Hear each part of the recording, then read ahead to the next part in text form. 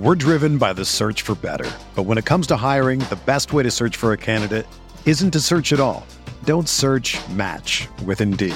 Indeed is your matching and hiring platform with over 350 million global monthly visitors, according to Indeed data, and a matching engine that helps you find quality candidates fast. Ditch the busy work. Use Indeed for scheduling, screening, and messaging so you can connect with candidates faster. Leveraging over 140 million qualifications and preferences every day, Indeed's matching engine is constantly learning from your preferences, so the more you use Indeed, the better it gets. Join more than 3.5 million businesses worldwide that use Indeed to hire great talent fast. And listeners of this show will get a $75 sponsored job credit to get your jobs more visibility at Indeed.com/Blue Wire. Just go to Indeed.com/Blue Wire right now and support our show by saying that you heard about Indeed on this podcast. That's Indeed.com/Blue Wire. Terms and conditions apply. Need to hire? You need Indeed. The baseball season is go, go, go. It's nonstop, relentless for every night, 6 straight months, and then hopefully another month in October. You also have work, friends, family, and a million other things going on. That's when you reach for a Coors Light. It's made to chill. There's only one beer out there that's literally made to chill, and that's Coors Light. I mean, the mountains on the bottles and cans even turn blue when your beer is cold. Is there anything better than opening up your refrigerator after a long day, seeing that icy cold Coors Light can or bottle in your fridge? The answer is no. There's nothing better. That's why when it's time to chill, you choose Coors Light. It's mountain cold refreshment made to chill. Coors Light is the one I choose when I need to unwind. So that's why when you want to hit reset, reach for a beer that's made to chill. Get Coors Light in the new look delivered straight to your door with Drizzly or Instacart. Coors Brewing Company, Golden, Colorado. And as always, celebrate. We are breaking down all aspects of Yankee baseball. This is the Bronx Pinstripe Show with your hosts, Andrew Rotondi and Scott Reinen. Let's go.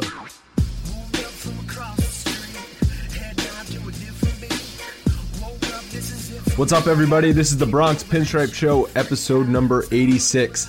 I am in a good mood today because the Yankees have actually done what we have been talking about for a month at this point. It seems like they have sold. They have sold Aroldis Chapman and they have sold Andrew Miller. They're building up their farm system. For once, I can't remember the last time I was in a good mood, Scott, but I'm in a good mood about the Yankees right now. They actually did it. There's one thing that I didn't think the Yankees would actually pull the trigger on, and it was really taking advantage of these two guys. Chapman, I thought, was a done deal. I was really over the past couple of weeks thinking that they were not going to get rid of Miller because he was controlled, but they did, and they saw the writing on the wall. They realized what this team was, and they got the biggest possible package of guys that they could in return. So I'm happy too. I think they did the right thing. I think it's been since early June that you and I have been begging Yankees management to realize what this team is, a 500 team. And I got a couple stats for you that just prove how average this team is. We're 104 games into the season. They're back to 52-52, despite being a few games over 500 for the last week. Pre-break, they were 44-44. Post-All-Star break, 8-8. And they're 13-13 in July. So by every definition, this is a mediocre average baseball team. And thank God Brian Cashman saw what this team really was. And he didn't let the 8-4 record against the Red Sox and Baltimore and Houston and San Francisco fool him. He realized they're not a very good team and he pulled the trigger. And it's just so fitting that after going 8-4 against those good teams and tricking everybody into thinking, maybe this Yankees team can get hot and sneak into the wild card, they go and get swept by the Rays, who have been dog crap for the last 2 months. That's the best part about this whole thing. The most ironic part of what just happened, because you and I were talking about, and I was probably on this more than you were, because you were talking about the fact that they were just a 500 team and that's what was going to happen. I thought they were going to get obliterated by Boston, Baltimore, San Francisco, Houston. And then we both threw away the Tampa series because we're like, oh, it doesn't matter. Who cares? They're terrible. It's not going to matter at that point. But in reality, it actually did matter quite a bit. It tipped the edge and tipped Cashman's hand to actually pulling the trigger on something. So in a way, while I'll never ever in a million years root for them to lose, I'm not upset that they did, because what it did is it just in time at the deadline showed and proved what this team was, and it was a non-contending team. So we owe the Rays like a fruit basket or something. Right, I know. They actually did us a favor in laying the wood to the Yankees over the past few games. So it was ridiculous. They laid the pipe. Laid the pipe, and it was brutal. I mean, Tampa's going nowhere this season, and you figured they'd just be in cruise control at this point. And the Yankees were playing good baseball. They beat good teams.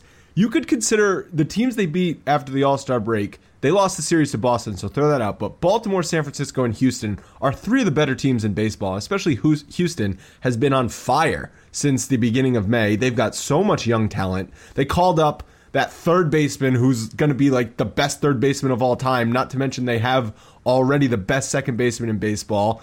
And they've got Correa, who's a stud. And they just signed the Cuban guy who's going to be probably going to hit 30 home runs a year. So they're stacked when it comes to talent. And the Yankees, don't forget about the pride of Connecticut as well. Yeah, George Springer, who's having a monster year. No, I mean, it's a good team, and it's a team that is young and exciting, and I actually don't hate the Astros yet. I'm sure I can find something to hate them for coming up. But the Yankees took 2 out of 3 from them in Houston. That's a huge series win, even though I know we're going to get into it. But the Yankees could have swept with their ace on the mound, and he fell flat on his face yet again. But they go down to Tampa, get their ass kicked, thank God, because it really drove the nail in the coffin for the Yankees this season. And I could just picture Brian Cashman in a meeting with Hal Steinbrenner saying, see, I told you, this is what this team is. And then maybe Hal Steinbrenner gave him the okay, signed off on the Andrew Miller trade. Because that was the report the whole time, was that plenty of teams are in on Andrew Miller. He's the hottest commodity on the trade market as far as relief pitchers go. He's going to demand the biggest prospect list back. The Nationals were in on him. Before the Cubs got Chapman, they were in on him. Indians, obviously. And, maybe the Giants, a couple other sneaky teams. And it was just Hal Steinbrenner that needed to sign off on it because Cashman had a number of trade offers on the table. Well, I don't know if I believe all that. I don't know if there were actual legitimate trade offers, more as they were just talk and part of negotiations that were getting leaked all over the place to 19 national baseball writers. That drives up the price. Yeah, that's fine. And I mean, what the reports were from the Nationals that these two guys, the two or three prospects that we wanted, I can't think of the one kid's name, but the Giolito and then Trey Turner and then the other pitcher, I forget his name. But those are the three guys that the Yankees were looking at. And there was a report that Giolito Miller would be a one-for-one trade, and the Yankees balked at that, as they should have. And that nothing was. It was very clear the Nationals were not ready to give up their guys at that point. So anytime you're trading for prospects, you don't do a 1-for-1 when you're trading a known commodity stud major leaguer like Andrew Miller for a prospect, because they're so fickle. They can crash and burn at any moment. So you have to maximize the odds and get a handful of prospects. And listening to John Heyman was one of the guys that was on the radio quite a bit this week. He was talking about that, his sources in the front office of the Yankees said that they were looking to get 3 times the value of what they got for Chapman. That was their goal. That was their point of where they were looking for as far as a package. And it turns out that the Indians were the closest thing to that, and they turned it around and got a very good return. Yes, and we're going to break those guys down as best we can because we're just learning about them, as I'm sure most Yankee fans are at this point. I don't know about you, but I was not fully up to date on the Cleveland Indians minor league system. Well, I had seen some of these guys in just rumors a couple weeks back, so I had done some digging on them. The Frazier and Justice Sheffield. We had an article on Bronx Pinstripes, I think 2 weeks ago, talking about that this was a very good possibility. Actually, these two guys. So good job on our boys looking those up. But so I saw Frazier, and then I saw his massive forearms and the fact that he was a ginger, and I was like, ooh, this guy's intriguing. Maybe he could be somebody. And turns out that those are the guys. But yeah, there's, I think you and I are very abreast of what's going on in the Major League Club and obviously in the Yankees farm system. But I wouldn't call ourselves, minor league prospect guys by any means. No, and there's plenty of guys who are quote unquote minor league prospect guys, and they're great because they can tell you everything about these players. Like they watch them every day, even though they're talking about some AA prospect in the Cleveland Indians system. There's no way they're actually watching them every day. But the reason I love this trade is because as soon as it broke across Twitter, every writer, every scout, everything that was tweeted was saying that the Yankees got a stud player in Frazier, just like they were tweeting that about Torres. So when I see that gets me excited because it gets me excited for the future, obviously. And Clint Frazier, who's the biggest chip in this 4 prospect haul, is, as you said, he's in Double-A this year. Massive forearms. I think Brian Cashman said he has legendary bat speed, and he's a hand, wrist, and forearms hitter. So he's probably going to be a gap hitter. Maybe he could develop some power as he progresses in the major leagues, but good average, good gap power outfielder. So I'm definitely excited about him. Well, and the kid, they've already said that he's developing the power. It's starting to come even now. So he was in Double-A. He got called up to Triple-A as well. So he's right now he's getting sent to Scranton. So he will be in Triple-A. He is 13 home runs in, I think, 80 some or 90 some at bats. So the kid's got power. You can tell, like you said, the forearms, the fact that he's got quick hands, forearms, speaks. I love that because this is exactly the kind of guy that I want. His strikeout numbers have decreased every single year. If you look at it, look at his numbers in the 18 scouting reports I've read in this guy. His numbers every single year keep going down, down, down. So what does that mean? That means that he's choosing better pitches to swing at. He's making better contact. He's getting more comfortable at the plate, and he's not being as aggressive because one of the knocks on him early was he was a little too aggressive in trying to hit too many home runs. And whereas you're just trying to like a kind of a Carlos Beltran swing, he's just trying to hit the ball hard and the ball goes out. To me, that's Beltran's approach every single time. Right. Beltran never looks like he's over swinging. Exactly. And I think, that type of swing is a, very similar approach. I'm not saying they're similar players, but I'm saying it's a similar approach to the plate is what he can strive towards. And so I'm excited about this kid. He looks like a guy who fits the style of baseball that works right now. And this kid's going to be, I also read a report that he's not a great outfielder as far as a center fielder. So he's probably going to be put in a corner somewhere. And that's fine. Obviously the Yankees, right. You can hide players defensively on the corner outfields, especially if they can hit. And it's not that he necessarily will be a bad defender, but it seems like the Yankees' goal, or at least I don't know if Cashman's goal or it just happened this way, but they're acquiring position players. Torres was a position player, obviously shortstop, and Frazier is an outfield. Instead of going for the prospect pitching prospect, they went for the position players. And I actually think that's a great move, great call by Cashman, because they have not been very good at developing position players in the last 10 years. And I know they have a couple guys coming up, Gary Sanchez and Aaron Judge and Mateo, but to add to that crop of guys so you minimize your chances of having these guys not pan out, 3 of those 6 pan out, you're doing pretty good. That's kind of the nature of prospects. So you just maximize your odds of having good, young talent in your everyday lineup. Yeah, and I think that the fact of getting these guys, first of all, the stud starting pitchers in AAA who are obviously coming up and are the guys that are highly touted, they're very expensive. And I don't exactly like the Nationals were coveting Giolito, they would not give him up.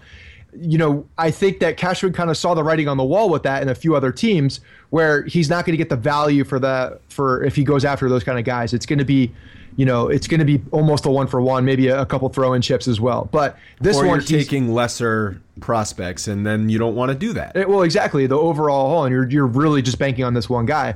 Whereas, he comes out of this with Frazier, another top 100 guy with Sheffield that we'll get into, and then a couple other big arms that have potential bullpen all over them. They're going to be helping in the bullpen at some point, possibly this year. So there's I think what Cashman did is he's going for the value and as much value as that he can get. So I don't necessarily know if he was really just looking for position players or if Brian Cashman was just looking to maximize the value for the actual trade, the full package. And I think that's more what he was doing. Whatever it was, I think it's a good move, and it's good the way it turned out, because that's been their issue the last 4 or 5 seasons, is not really the pitching. Even though the starting pitching has been inconsistent, I would not say over the last 3 years that the reason the Yankees have not gone deep in the playoffs is because they're pitching. I would say it's because their offense is too inconsistent and breaks down because they're too old.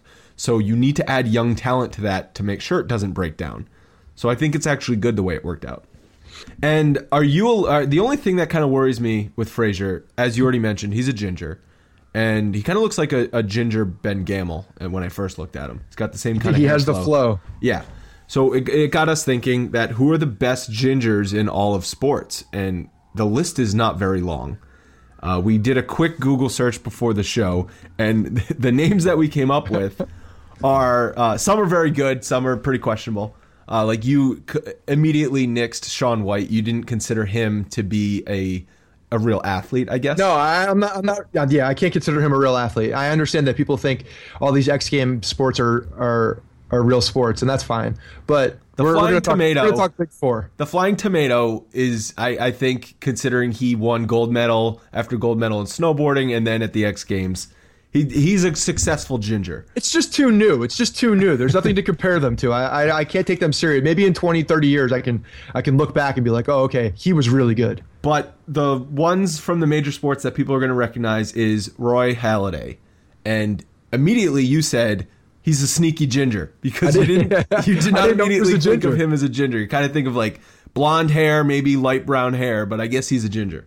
Well, with baseball players, it's very difficult to tell because of their hats, unless they have a very fair skin or a lot of freckles. And that was why I believe that Halladay was deceiving. Sneaky. So the best baseball ginger that I found is Big Mac, Mark McGwire. And again, a fair-skinned guy, lots of freckles.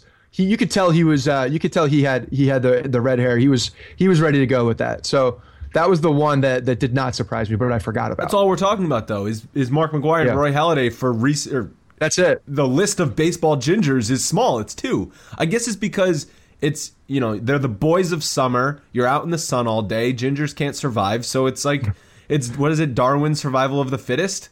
Eventually, gingers go to other sports, indoor winter sports. It just makes sense. It really does just make sense. Because on the list is the rest of the guys are winter athletes, like the Sedin twins in hockey, Brian Scalabrine, and Bill Walton. So if there was any fairness or truth or just goodness in this world, a sunscreen brand will go right after Clint Frazier right now. Yeah, banana boat, perfect. Yeah, exactly. Copperstone or whatever it's called. Coppertone. Yeah, got to go right after Clint Frazier. Well, there you go. So he's at least got the opportunity to be on a top 5 list there, which is perfect. I think all kidding aside, this kid I think can be a very, very good player. He's exciting just because to me he fits the mold of what a 2016 player looks like, the type of athlete, the type of player that they are. He's got good speed, something we didn't really touch on. He's double-digit stolen bases. So he's really an all-around player, which is good. I think his defense, obviously, from reports what I've seen, is less than great, but he can definitely hold down, especially at Yankee Stadium, one of these corner outfield spots, without an issue, I would think. And the prospects of him offensively, I think, is very exciting. So he was the blue chip prospect. Next on the list, Justice Sheffield, who we may or may not be Gary Sheffield's nephew. We have allegedly. Some websites say he is. Some websites say he's not. Wikipedia says he's not. I trust Wikipedia, but I didn't. I don't understand why people trust Wikipedia when anybody can change it. Because it's the first one that pops up on Google, and I'm lazy. But that doesn't mean it's a trustworthy site. I just don't understand that. As soon as I read it on the internet, I take it as fact. Yeah, well, I'll show you another link that says he is his nephew. Whichever one's the last thing you read should be the one you remember. Regardless, it's a great baseball name. You and I have touched on the fact that there are not a lot of good baseball names anymore. Justice Sheffield, I think, is a really good baseball name. Yeah, I like it. I mean, if your first name is Justice, your last name is a guy who was just a beast. And didn't he grow up with Doc Gooden? He's from the Tampa area, I think, right? Well, that worries me a little bit. Or no, he was his nephew. He was his. He's Sheffield and Doc Gooden's nephew. Sheffield has some relation to Doc Gooden. It's completely eluding me right now. He does. It's his godfather, I think. Godfather, exactly. Is that it? It's Godfather. Okay. But Yankees have Judge, and now they have Justice. So I think that's probably why Cashman went out and traded for him. It's perfect. But he's a 20-year-old lefty, and he's undersized though. He's what'd you say? He's 5'10"? He's a 5'10" guy. Apparently his arm is he plays a lot bigger than he is. He's got good mechanics. Kid is he's got a little bit of a deception in his delivery from what I've seen. His strikeout to inning ratio is about even, And, he is a guy, he's only in high A right now, I believe, though. So this is a guy that's a little bit further away. But as we've seen, pitchers can really jump the ranks a lot quicker, especially if he really shows well as a starting pitcher. I mean, they can only, you only have to show so much as a starting pitcher, in my opinion, for X amount of time. We saw how Severino really flew up as well. So this is a guy that could potentially move up. And he's only 20 years old. Only 20 years old. Huge. And he is ranked in the top 100 on MLB.com for their prospects. He's number 95. So despite the fact that his numbers might not look that sexy and he's only an A-ball, he is still in the top 100 prospects, which is very encouraging. Some things that aren't encouraging that I found out when I did a little bit of reading on him is that he was arrested while he was in college for underage drinking and aggravated burglary. I'm tempted to just give him the benefit of the doubt and say he's being a dumb college kid. I mean, he's still underage if he's drinking. So yeah, I know when I was like at 17, 18, 19 years old. Oh, I was an idiot. And the fact that the aggravated burglary sounds a lot worse. It has something to do with like going into someone's room and like there was a girl thing involved. Like, well, that's good. No, I mean like a guy dating a girl he used to date type thing. Like it was a bunch of dudes getting angry and then one guy pressed charges. That's what happened. Or the cops came and I don't know. It's a complete non-issue in my opinion. You're looking at it. Well, yeah, it's certainly not the headliner of when we're talking about Justice Sheffield. And definitely, I like the fact that he's a lefty. I always think lefties can fly through the system quicker, whether it's justified or not. I mean, they also stick around the major leagues for far too long in some points, like Chris Capuano and others. And this is the type of guy where all the scouts are saying that he projects to like a middle of the rotation type guy. He's not a potential number 1-2, but I've heard many times people sliding him in as a 3 with a higher ceiling. So there's that. I mean, you need solid rotation help, obviously, young rotation help. If we have a good number 3, a kid who can go out there and do well for years and years is a good thing. But again, he's 20 years old. Remember that. The next piece of the trade that the Yankees got is Ben Heller, and he is 24 years old, and his stats are extremely impressive in AAA this year. He's 3-2 with a 1.73 ERA and 12 saves. He's got good strikeout numbers. So he's a candidate to come up at some point, I would say in the next month, and be in the Yankees bullpen at the major league level. He's certainly earned it at the AAA level. And he's 24 years old, so he's got a little bit more seasoning. I believe he went to college, right? So that's why he's a little bit older, but he is seeming to be ready for the major leagues.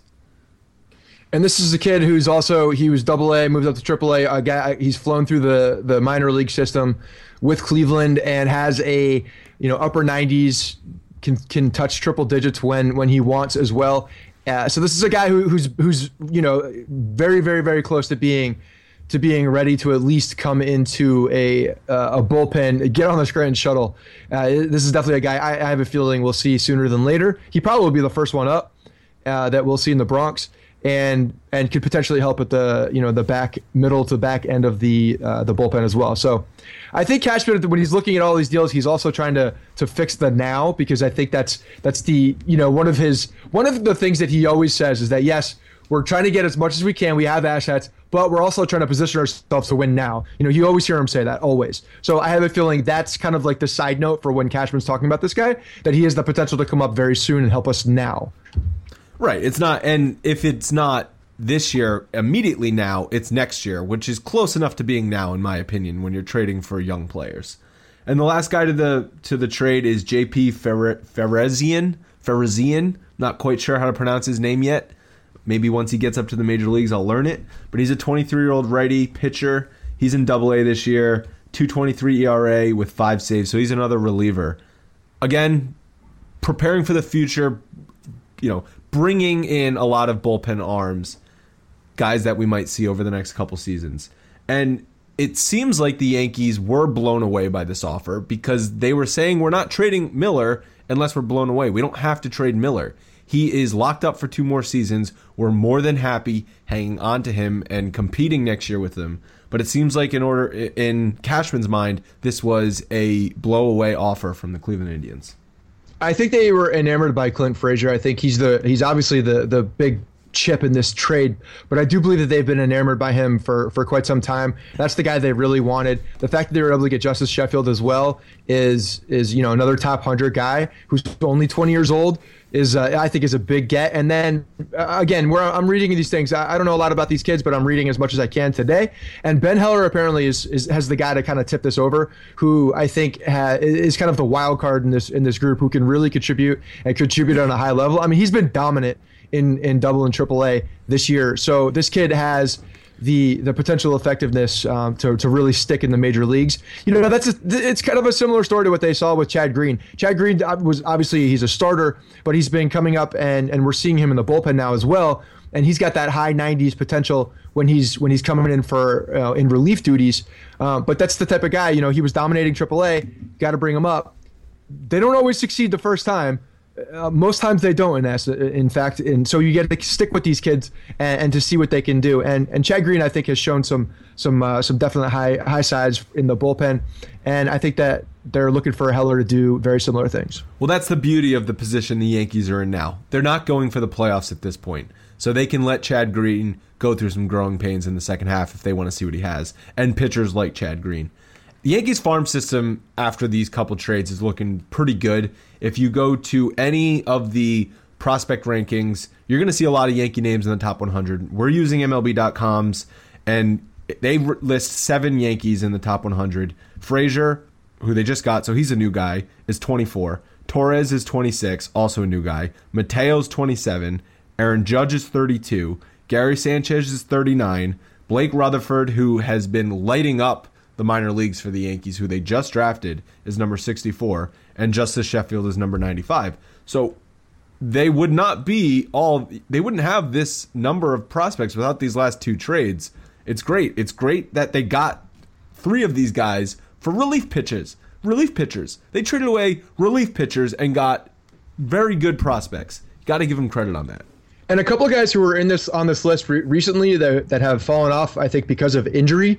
But once they're back and throwing again, could very well jump back on this list.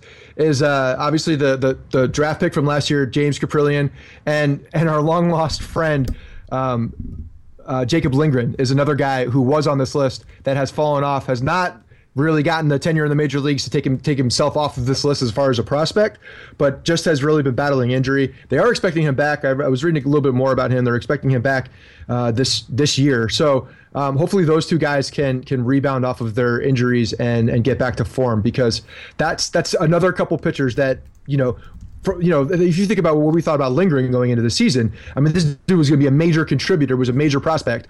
And then obviously Caprillion was lighting up the minor leagues before he felt that a little tenderness in the elbow. So hopefully it's a non-factor and it's just a little R&R can fix both of those dudes, and then they're back on this list. And that's ridiculous. And then you just add it. If you don't add them, we have 7 in the top 100. You add them, that's 9. That's crazy. That's a very good job. And if you think about what it was a couple of years ago, phenomenal job. Empty. It was tumbleweeds blowing through fields in the Yankees minor league system, and now they've got a lot of good young guys. That doesn't include Greg Bird, who I know is no longer a prospect, but he's 23 years old, and Severino, who I know, again, is not a prospect because he spent too much time in the major leagues, but he's 22. And Refsnyder had to have been close on that list at some point. Yeah, exactly. So it's a lot of young guys who are 25 and under who should all impact this team in 2017, and it's exactly what I wanted. So I'm happy. It's rare. I'm not usually happy, so I don't know what to bash them on right now. So it's tough for me. One trade you can kind of question is the fact that they did acquire Tyler Clippard from the Diamondbacks for Vicente Campos, who, if you remember, we discussed with Pinstripe Prospects about a month ago. Campos was having a much better season after he came back from, I believe he had Tommy John surgery. He was throwing in the mid-90s, but it seems like the Yankees sold, I guess, high on him. I'm not sure. So, yeah, a.k.a. Jose Campos, who was the second piece in the Michael Pineda deal. This kid had a lot of prospects. He was a lot lower in the minor league system when they got him. He went under the knife, came back, was not himself. Last year, I believe he was healthy, but was not effective. And then this year, they started kind of seeing the pre-injury Campos, the new and improved Vicente Campos. He was Jose at the time. When in doubt, change your name, like Fausto Carmona. Exactly, it works. change your identity. You don't even remember that other guy. And he's been pitching well, and he got bumped up a couple times recently. So I don't know if that was just to say to show other teams that this kid was going, and they're trying to get rid of him on high. Another thing I read on him was that his strikeout per 9 was very low, and they were worried about that. The fact that if he was able to get plus bats out as he continued to rise through the ranks. So look, what we saw when Andrew and I were actually talking about this before we started recording was probably Campos was going to move into the pen at some point, most likely. And if that's the case, you get a guy like Tyler Clippard, who's an established major leaguer, who is controlled for another year. Where's Campos' ceiling? It's probably very close to a guy like Tyler Clippard. And Tyler Clippard actually has done pretty well for his career so far. I mean, he's been in the All-Star game a few times. He's played some significant roles with a couple teams. He was on the Mets last year. No, 2 years or last year. Last year. He was did not pitch that great with the Mets, and he's not having a great year this year. But he is more of a known commodity than if you were to call up Campos and stick him in the pen over the next year. So Tyler Clippard's gonna be in the bullpen for the Yankees in the second half as a 7th, maybe 8th inning guy if he pitches well, and that's what he'll be next year. It's a questionable move on the surface when you see them trading away Andrew Miller for a bunch of young players and then trading away a young player for a 31-year-old Tyler Clippard. But when you really think about it, they're going to need some veteran arms in the pen next year. So if you bring in Tyler Clippard, that's fine. It's not that big of a deal in my mind. And it's another one of those moves that Cashman's still keeping the team competitive by bringing in a veteran guy who can pitch late in the game. Clippard was on their radar last year. So he's been on the he's one of those guys that we've definitely talked about as far as a trade piece to help in the 6, 7, 8 innings. This is a guy that has the experience to do it, and he's been effective. I mean, I want to say that the long ball is an issue for him, which doesn't excite me, but he's a guy who has the experience, and he's pitched in big games, and he knows how to do it. So we'll see. He is a guy who I think was getting out lefties, right, because of that changeup. And they just lost 2 lefties out of the bullpen, so that might be a nice little added bonus bringing him in. And Chasen Shreve is completely off the team at this point. I mean, he's in the minor leagues at this point. He's been horrible. He had the injury, and then he was horrible after he came back from the injury. So they lost three lefties out of the bullpen that they started with this season. So they need some guys to get left-handers out. More trade rumors. So we are, when you're listening to this, a few hours away from the trade deadline on Monday afternoon. Some more trade rumors that I saw floating around is that the Yankees are shopping Brian McCann, and one of the teams that was rumored to be getting him is the Braves. Obviously, he signed with the Yankees from the Braves. Why the Braves would be going after a veteran catcher is beyond me, considering they traded away their entire team to get younger at the beginning of the season. They're probably the worst team in baseball. So why they would want a 32-year-old Brian McCann that makes $17 million a year is pretty bizarre. But hey, I guess that's what they want to bring in some veteran leadership for the fact that they're moving into a new stadium, I think, next year. That has to be it. I mean, the fact that they traded for Kemp, too, which is... I just don't understand what they're doing. Right. I don't understand what they're doing. Where's the plan? It seems like their blueprint was to get younger, and they traded away Shelby Miller, who wasn't even that old, but they traded him away so they could get younger. And then they would go around and trade for a completely broken Matt Kemp and a aging Brian McCann. But Brian McCann would have to waive his no-trade clause, and the Yankees would have to eat some money, especially if he's going to the Braves. So I don't really think it's realistic. I don't really want it to happen if it's just a, say, $10 million salary dump for the Yankees, because I would imagine they would eat $7 million about of the $17 million. I would rather pay him full 17 and have him on the team than pay him 7 and not have him on the team.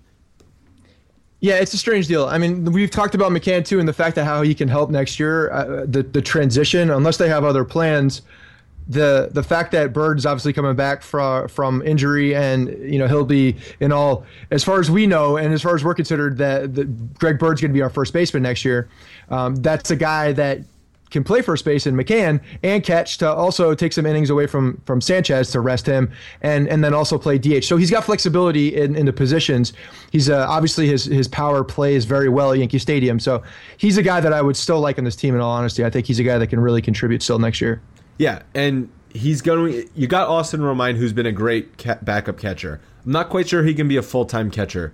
At least I haven't seen enough out of him to give him the starting catching job at any point for the Yankees. But you got to figure between Gary Sanchez, Austin Romine, and Brian McCann, that's a pretty good catching core for next year.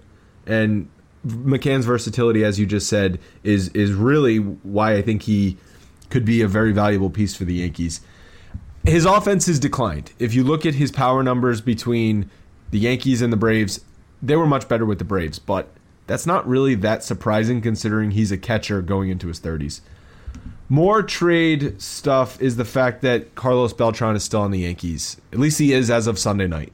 He's got to be traded, though. His contract is coming off the books. He has no value to the Yankees after this year. You have got to trade him. He's been their most consistent offensive player all year. He's batting over 300 at this point. He could help out a number of different teams. Buster only tweeted Sunday night that there are a number of teams asking about Carlos Beltran, and he listed the Astros, the Red Sox, the Rangers, and the Indians. I really don't see them ever trading within the division to the Red Sox, so you can probably throw that one out. It makes too much sense that the Rangers would want him because they had Prince Fielder go down, so you just plug Carlos Beltran into the DH, and you got a better Prince Fielder at that point. So I got to think the Yankees make a deal over the next few hours for Carlos Beltran. That would be a disappointment if Brian Cashman does not get that done. Yeah, I mean, I definitely see it happening. I could also see it depends on what they're going to get back. If they're not going to get back anything that's relatively significant that can help them, or at least Cashman in Cashman's eyes, I could see them rolling Beltran out for the rest of the season and as a move to stay competitive. And this is just complete ownership speak. And I'm playing the role of them. And I could see them saying it. Yeah, stay competitive. Because but they just traded away Andrew Miller, and Aroldis Chapman. That was the best part of their team. So again, so this is a debate we started having beforehand that we're gonna start again right now. The fact that these guys have given away. I was coming back from a camping trip, and I was listening to MLB or Mad Dog Radio. I don't know. It was on Sirius XM, and was he talking like this the whole time? No, it wasn't Chris Russo, but it was another dude that was talking about. He kept calling the Yankees the Stanky, so he obviously doesn't like the Yankees. If you know who he is, let me know, because I really didn't like the guy. And before he started getting on with the Yankees, where he kept saying this, he says, "I don't understand the fascination of a three-headed bullpen. I don't really understand why you need it. All you need is one guy. That's all you need." And then in the same breath, he's talking about how the Yankees have just completely given up. He can't believe that they're this. They're what a bunch of pansies, blah, blah, blah, because they gave up two of their relief pitchers. Yet they still have Betances, who's one of the best relief pitchers in the bigs. And so out of both sides of his mouth, this guy was just making no sense. The fact of the matter is that I don't think, obviously we know that these guys were effective in their role, but they were not playing to what this team does. And this team, like you've mentioned 100 times, is a 500 team. You don't need a three-headed monster in the back of a bullpen for a 500 team. If there is a wild card position that is up for grabs, that is going to be 4 to 5 games over 500, which is very possible, this is still a team that could, if they caught fire, could get to that point at some point potentially. You're being so delusional. No, listen, I'm not being delusional. I don't think they'll do it. I'm not saying that. But the my Yankees' point record when the big three pitched in games was something crazy like 27-4. If they had even one less of those guys, but now 2 fewer of those guys, all you have is Betances, there's no way they're going 500 when they have to get 8 innings of pitching and then to get to Betances. They struggled enough to go 6 innings. There's no way this team is going to still be competitive. If you want to call them competitive, is what they are. So that's a reason why you trade we just got beat by the Tampa Bay Rays. I understand, but the fact that we got swept by the Tampa Bay Rays and Miller was in that in 2 of those games didn't make any difference. My point is the fact that the back end of the bullpen, while you said their record, I understand it, they were dominant. There are guys that they could throw in there now that they've to get the job done effectively. There are guys that can still do this. Maybe Chad Green could step in and be, and actually give us some consistent innings. Maybe Severino bottles that up and gives us a good 7th, 8th inning. Who knows? My point is that it doesn't demolish the team because everything else is still there. Everything else is not very good, and that's what we're looking at. So I could see them saying that Carlos Beltran is the one linchpin that maybe holds this thing together and keeping him. Here's the only thing I don't want them to, but I could see them doing it. The only way I would agree with them not trading him is if Brian Cashman gets trade offers for Carlos Beltran and assesses the fact that they're not as good as what he could get with the contemporary draft pick when he walks in free agency. What's the word? Yeah. Yes. Compensation draft pick. I'm too stupid to know the actual word. It's fine. Anyway, he gets a compensation draft pick. So if he thinks I can pick a better player at 35 in the draft than what I'll be getting from a team, then fine. But the catch with that is you have to offer Carlos Beltran a qualifying offer. Right. What if he accepts that? So there have only been 2 qualifying offers that have ever been accepted in the major leagues, and they were both this year. And Carlos Beltran, I could see him accepting that because he's at the end of his career. If he just wants to say, I would like to DH for the Yankees and then retire, I could see him totally doing that and accepting the $15 million or whatever it is qualifying offer. It wouldn't be the worst thing in the world because that would guarantee that they'd have to cut A-Rod, and that's fine. So honestly, it wouldn't be the worst thing in the world. Well, I just don't know. I don't trust Carlos Beltran to have another year like he's having this year. Yeah, at $15 million or whatever that qualifying offer is, I mean, you could at that point you could be like, you write it for whatever it is, and you cut bait when you cut bait. It's not that big of a deal for them at that point. So are we getting younger or are we not getting younger? I mean, that doesn't mean that's come on. That is not. There's no way you can say that if they were to bring Carlos Beltran back on a 1-year offer, the fact that the Yankees are not getting younger. I mean, that's just a ludicrous statement considering the rest of the guys on the team. I just think that then you're locking. But they have to cut A-Rod if that's the case. If that ever, we're getting way off topic with obviously. this. But I just think they can't have both of those guys. If you're going to keep Carlos Beltran for next year as the DH, you have to be absolutely sure you're okay with locking him in as the DH every day because you're not going to be able to rotate Brian McCann in there or any of those other guys. You're pretty much stuck with Carlos Beltran as your DH.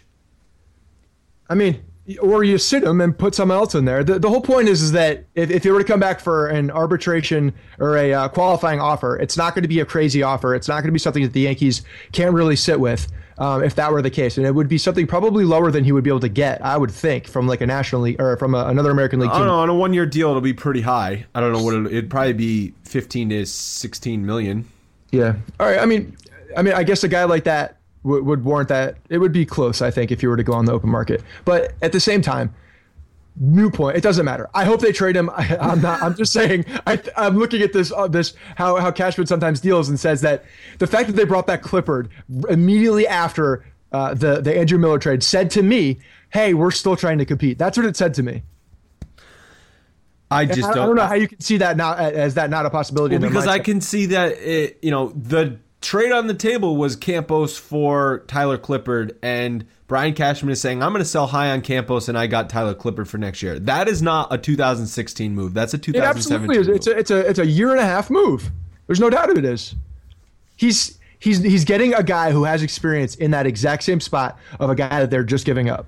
To me, that is, I know he's not the guy. I know he's not comparable talent-wise, but I'm still going to try to compete with a guy who's been there before. It's a classic Brian Cashman, I'm going to compete now move. So if a team was offering you, say, the 85th prospect in baseball for Carlos Beltran, are you taking it? Yeah. Do you think a team would be offering that high, or are they pretty much offering scraps at this point? I don't know. I don't know what they're. I mean, I think Texas would be. I mean, didn't we just gut Cleveland? So I mean, what are we going to get from them? Texas is. We're not going to get anybody we want. I got a genius plan. Let's trade Carlos Beltran to the Indians for Andrew Miller. That's good, and then we'll control Andrew Miller for 2 years. That's a win now move. So the fact that there could be, who the hell knows? They might have offers for 2 guys. I mean, a Beltran and a McCann could help a team out very much. There's a lot of things that could. It's been quiet on the Beltran front. All the rumors have been Chapman, and then they moved on to Miller. Beltran has been very quiet. Guys. They could package now some of their minor leaguers that they've just accumulated. There's a lot of things that could still happen to surprise us all. Maybe a Beltran plus Ivan Nova swap, or a Beltran plus McCann, as you said, or maybe Gardner. Is Gardner going to be moved? Because possibly. We got a lot of outfield kids. A lot of outfield kids, and Jacoby Ellsbury is immovable. Right. At least Gardner's contract is semi-reasonable. Yeah. If it's not now, he's going to get moved in the offseason. Probably get more for him now. You always get more in I'd say for a guy like that, no doubt. Yeah, you always get more mid-season than you do in the winter. Regardless, it should be an exciting few hours leading up to the trade deadline. I really want them to trade Beltran. No half measures. Do not do not that this is a half sell, but I don't want to see Cashman take half measures or have any delusions that they can still compete in 2016. Let's go full tank mode for this year, baby. My point, well, another point that I have to make is, don't you have some trust in Brian Cashman right now, though? Don't you believe that he's doing the best for the organization towards the future? I mean, you have to have that thought process if you're seeing what's already happened. So if they were not to trade him, wouldn't you just then believe that he didn't get the value that he needed to in order to get rid of him at that point? Yes, I would, because I trust him. I think Brian Cashman's done a very good job over the last few years. The only complaints I have with Brian Cashman is the questionable free agent signings. Right, but also we've talked about that, and I've definitely weighed in the fact that I don't think that was all him. I think he was getting a lot of pressure to go out and spend some money on guys. It seems like that's a very strong possibility, and it sucks because ownership then is doing this team and this fan base a complete disservice, because Cashman has a plan. You can see it, and it's a plan that is working, but then it keeps getting set back by these bad contracts, like the bad contract to Jacoby Ellsbury, or re-signing CeCe, or giving Mark Teixeira 7 years, although that did work out for the first couple. So the big contracts always come back to bite you. I just really don't get the 2014 signings, but I never will. All right, what do we got on some of these minor league players? So we definitely have some updates with the guys that we know already. Greg Bird, Brian Mitchell, and Aaron Judge are definitely three guys that obviously we know have been hurt. Bird with the shoulder. Brian Mitchell, I think he had a broken toe. So there's some updates on these guys. Toe. It was turf toe. I mean, dreaded turf toe. It's tough. That sounds horrible for a pitcher, though. So Brian Mitchell's a guy who already came through a handful of innings, rain-shortened simulation game, says the foot feels great, and the next step for him is actually a rehab assignment that could come as early as next week. This is coming from an article by our editor and columnist Rich Kaufman on Bronx Pinstripes. This is big news because we all knew that Brian Mitchell was out. We all thought he was out for the entire year. This is another guy who, if he starts rehabbing next week and starts coming in and starts proving that he can get back into baseball shape in the next 3-4 weeks, there's another guy that could come back. So I guarantee Cashman was thinking about that as a potential. Bird, who had the shoulder surgery, is probably about 2.5 months away, but he's ready to take some swings next week, so that's good. He's back in and is most likely going to be playing in the Arizona Fall League to get ready for spring training.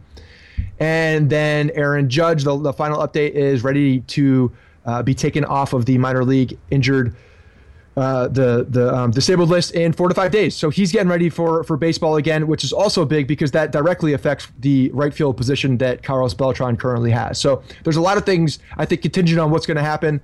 The fact that Judge looks like he's coming back. He injured his knee on a play, I think, against the wall.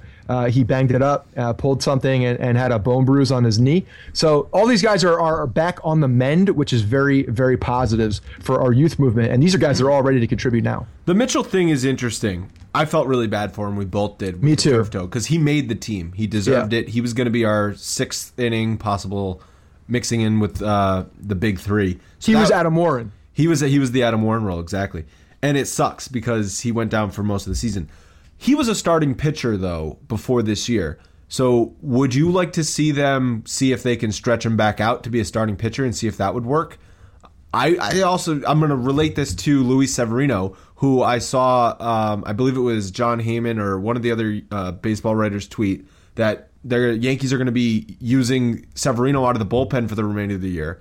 I'm thinking, we just traded all of these guys away. We don't think we can compete, which I know you might disagree with, but I would like to see them concentrate on making Severino a good starter. I want no part of him in the bullpen the rest of this year. He's going to be in the bullpen. That's what they're doing. I mean, stupid. Let's see. He's a starting pitcher. I'd like to see him be a starting pitcher.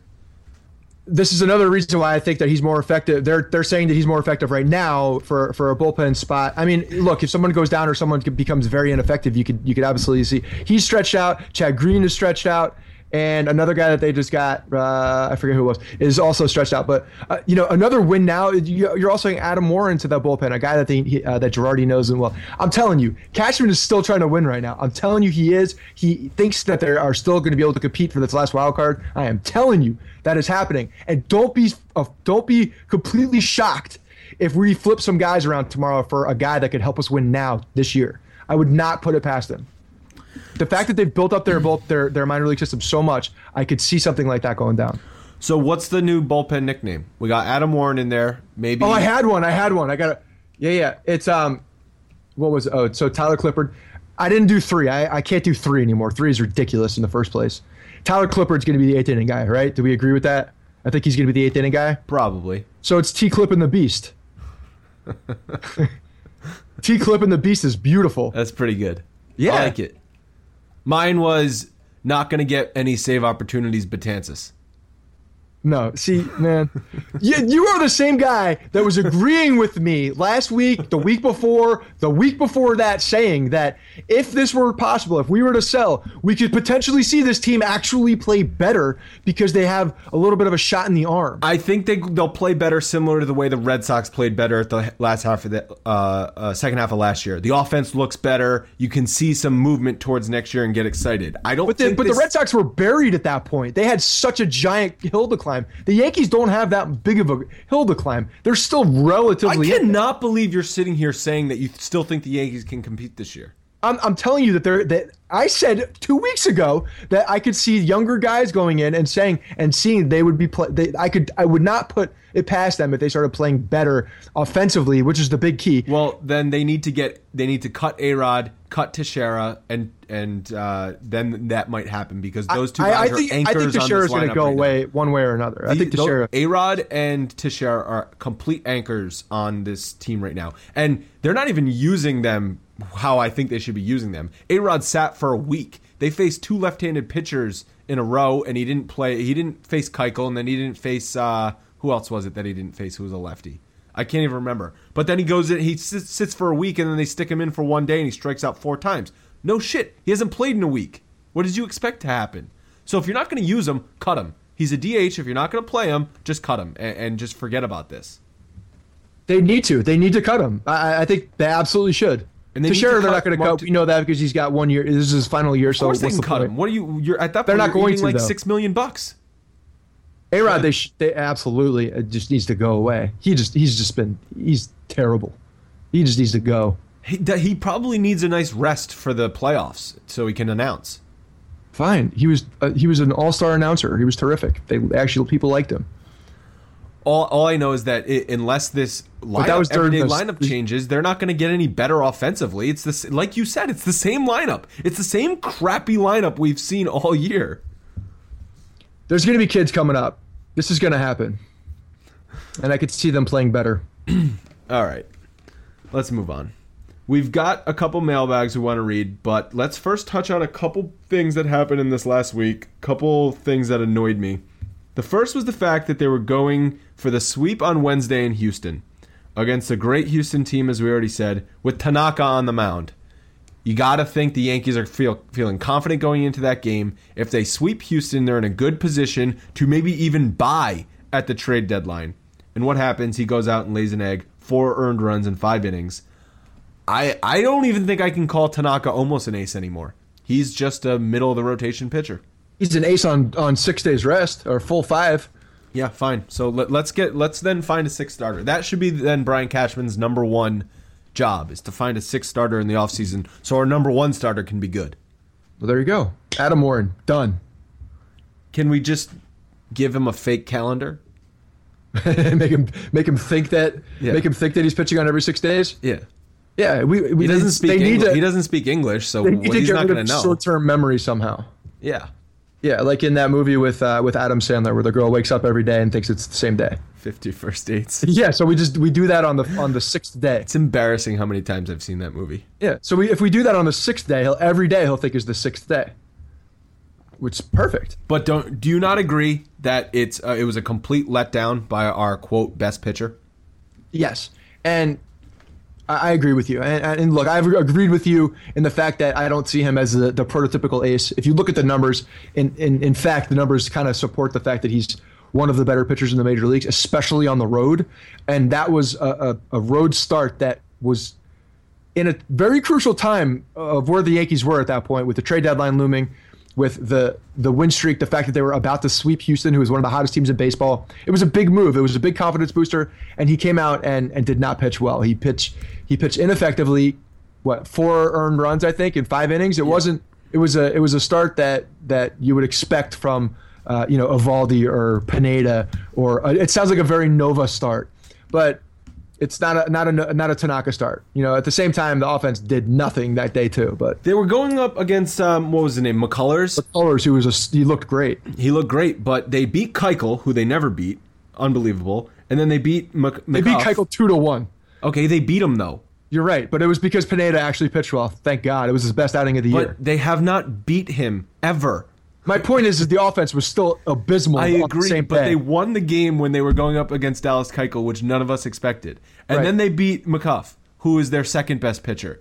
And then they go up against McCullers, who's not a good pitcher, or at least he hasn't. No, he's a good young kid. He's got some. But what I'm saying is Tanaka against McCullers is slanted in the Yankees fashion, and they got beat.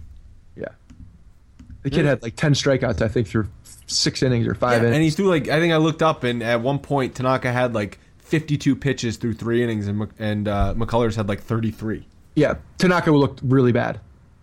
So it sucks. But we mentioned some, the offense is still not good. We had some stats. Since the All-Star break, they're hitting .227 with only 12 home runs and 42 runs driven in 15 games, which is horrendous. So they were winning in despite of their offense, because their pitching staff has a .273 ERA since the second half has started. So I don't see the pitching quite being that good, and I see the offense continuing to be that bad. So I don't see how they're going to get any better. They're a 500 team, and that's all there is to it. All right, you ready to get into some mailbags? The first mailbag we have is from @JiveJohn on Twitter. He says, "Hey guys, quick hypothetical. What if, God forbid, all the prospects the Yankees have acquired in the last week turns out to be duds? I love the trades of Miller and Chapman, as painful as they are, but what if the return never pans out?" It's a great, fearful question, because that's always a issue when you're trading for prospects, is they're not going to pan out. And I believe David Cohn was talking on the broadcast over the weekend that he was traded for a handful of prospects 3 or 4 different times in his career, and only one of them ever made it to the major leagues. So when you're trading for prospects, there's always the risk that they don't pan out. It seems like these guys are more of the can't miss variety, especially Torres and Frazier. But knock on wood. Everybody who's listening needs to be knocking on wood right now. But it's definitely a fear. Yeah, and here I think one of the big reasons people are very suspect, and this is going to go into another mailbag that we have. I'm going to read it actually right now. I'm going to skip ahead because it's going to go into my point. This is from Julio.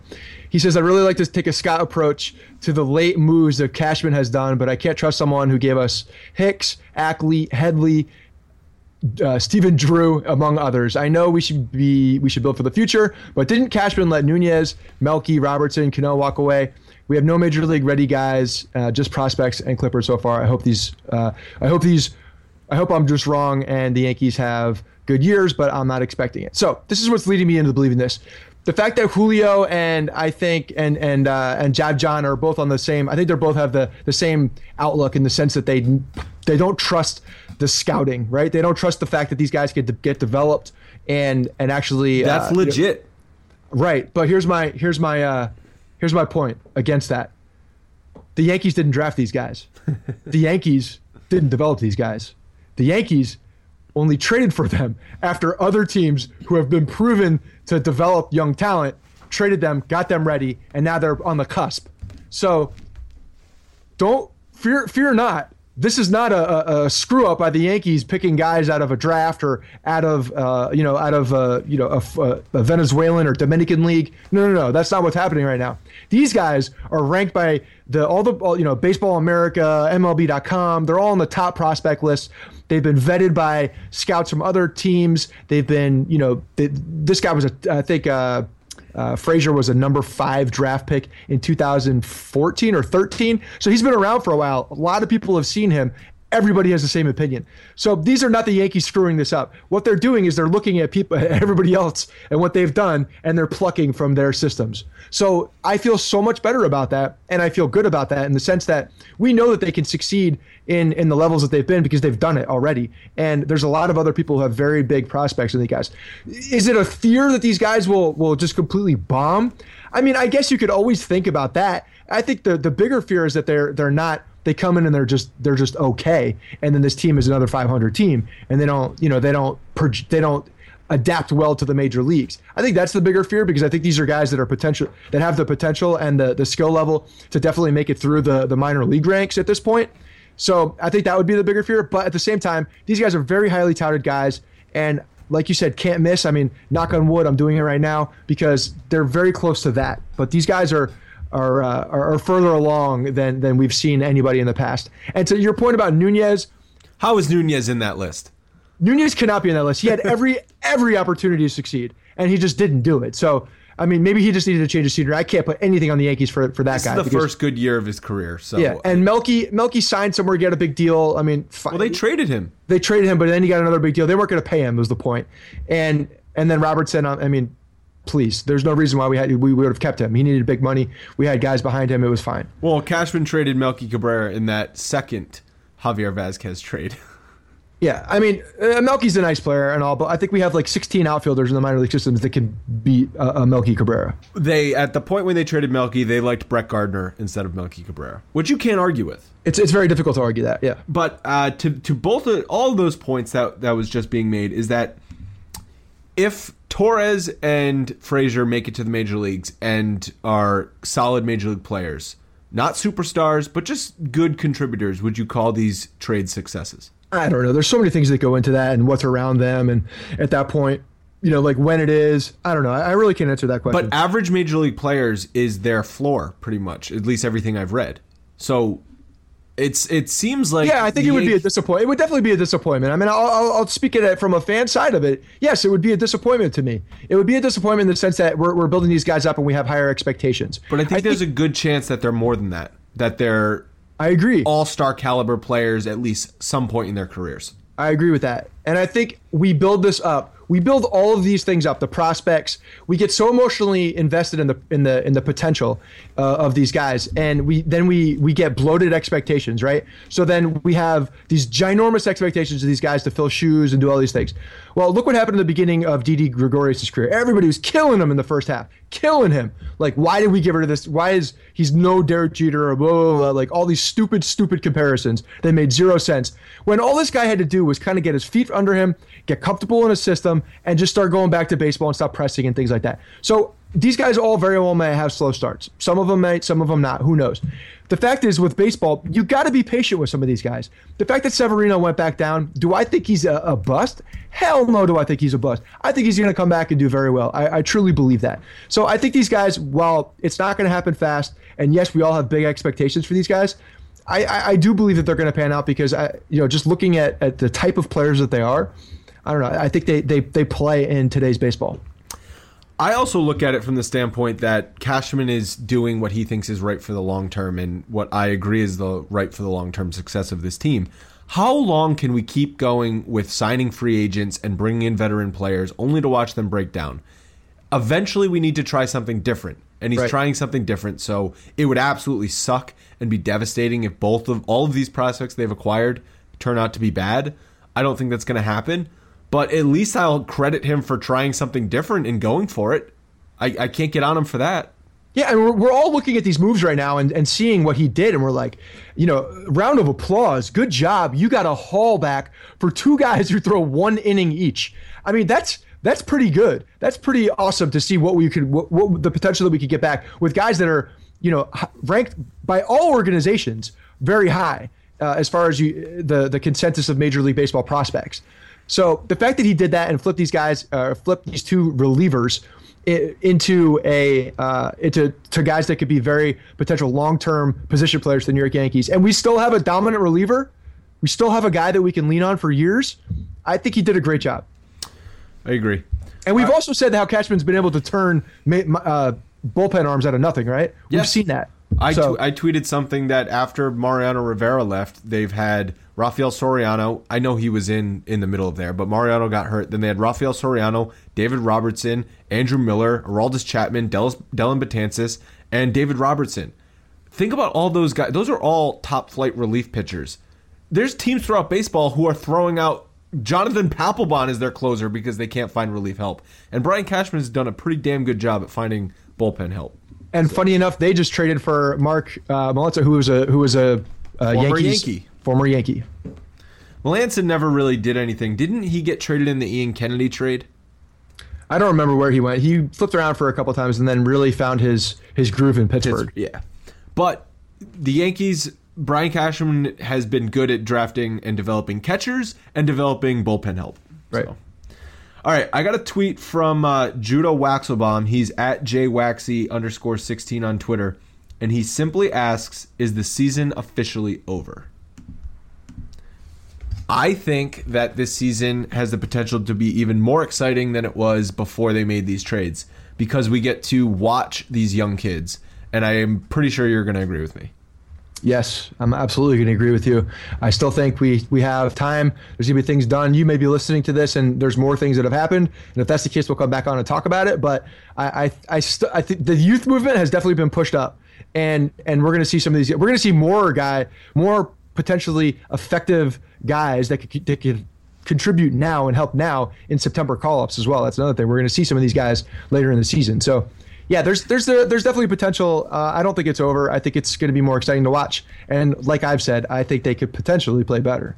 It's a chance for the Yankees to throw out young players and not really worry about if they're going to be filling stands because I just think they need to take this opportunity to see what they have in their minor league system and the young players on their current roster. They're still going to sell tickets for the Mariano Rivera Day and the 1996 celebration. It's still going to be a great atmosphere. We're still going to be rooting for the Yankees to win.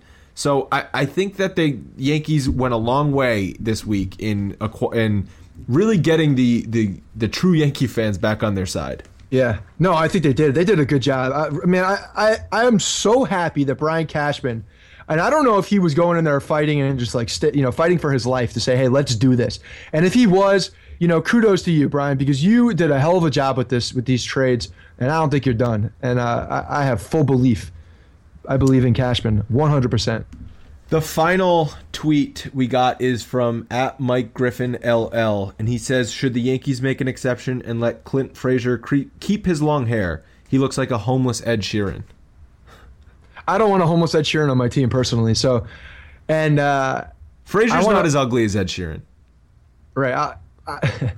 I don't know. I could care less. No, I don't. I want him to cut his hair because that's what we do. So cut your hair, It's kid. a dumb rule, though, right? I mean, I kind of like it. It's a dumb rule. I like it. The fact that you can't have facial hair and long hair. Yeah, it's just a thing. Just go along with it. It's a thing. It's just a dumb thing. Grow a mustache. Grow a red mustache. That would be amazing. It's giving him an opportunity to grow a red mustache, which is pretty awesome. That gives us some T-shirt ideas. That would be a phenomenal T-shirt. Frazier did tweet after the announcement that quote, time for a haircut. So he's on board with it. Yeah, why wouldn't you be? Going to the best organization in sports. Pride. Yes, I like it.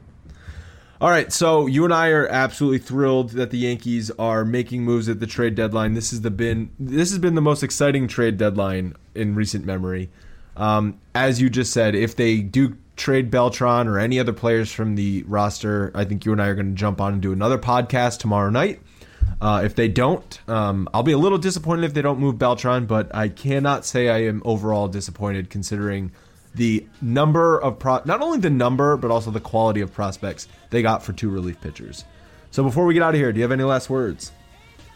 Extremely excited. I'm really looking forward to see what else is up Cashman's sleeve, and if nothing else is done, to me this is a very, very successful trade deadline. He did a very good job with the two biggest assets on the team, and got a haul in return. So I'm excited, and for the first time, I believe that the Yankees ownership is actually on the same page with a lot of the fans and the two of us in the fact that they realize what this team is. They're building towards the future, and that's a positive thing for all of us. Good stuff. Make sure to follow the show at Yankees Podcast. We've been tweeting out clips from each show. I'm messing around with a few different apps, and I'm getting pretty good at that audio software editing. So definitely follow the show at Yankees Podcast. We'll talk to you guys next week. Hey guys, thanks for listening to the Bronx Pinstripes Show. Make sure you find us on iTunes and subscribe so you can get all new episodes directly onto your phone. If you do like the show, we'd love for you to take a minute and give us a 5-star rating and review in iTunes. It really helps us out and allows us to create more shows. We're on Twitter at Bronx Pinstripes and the same on Facebook. You can always find us there talking Yankee baseball. Thanks again, guys, for your support. Really appreciate it, and go Yankees.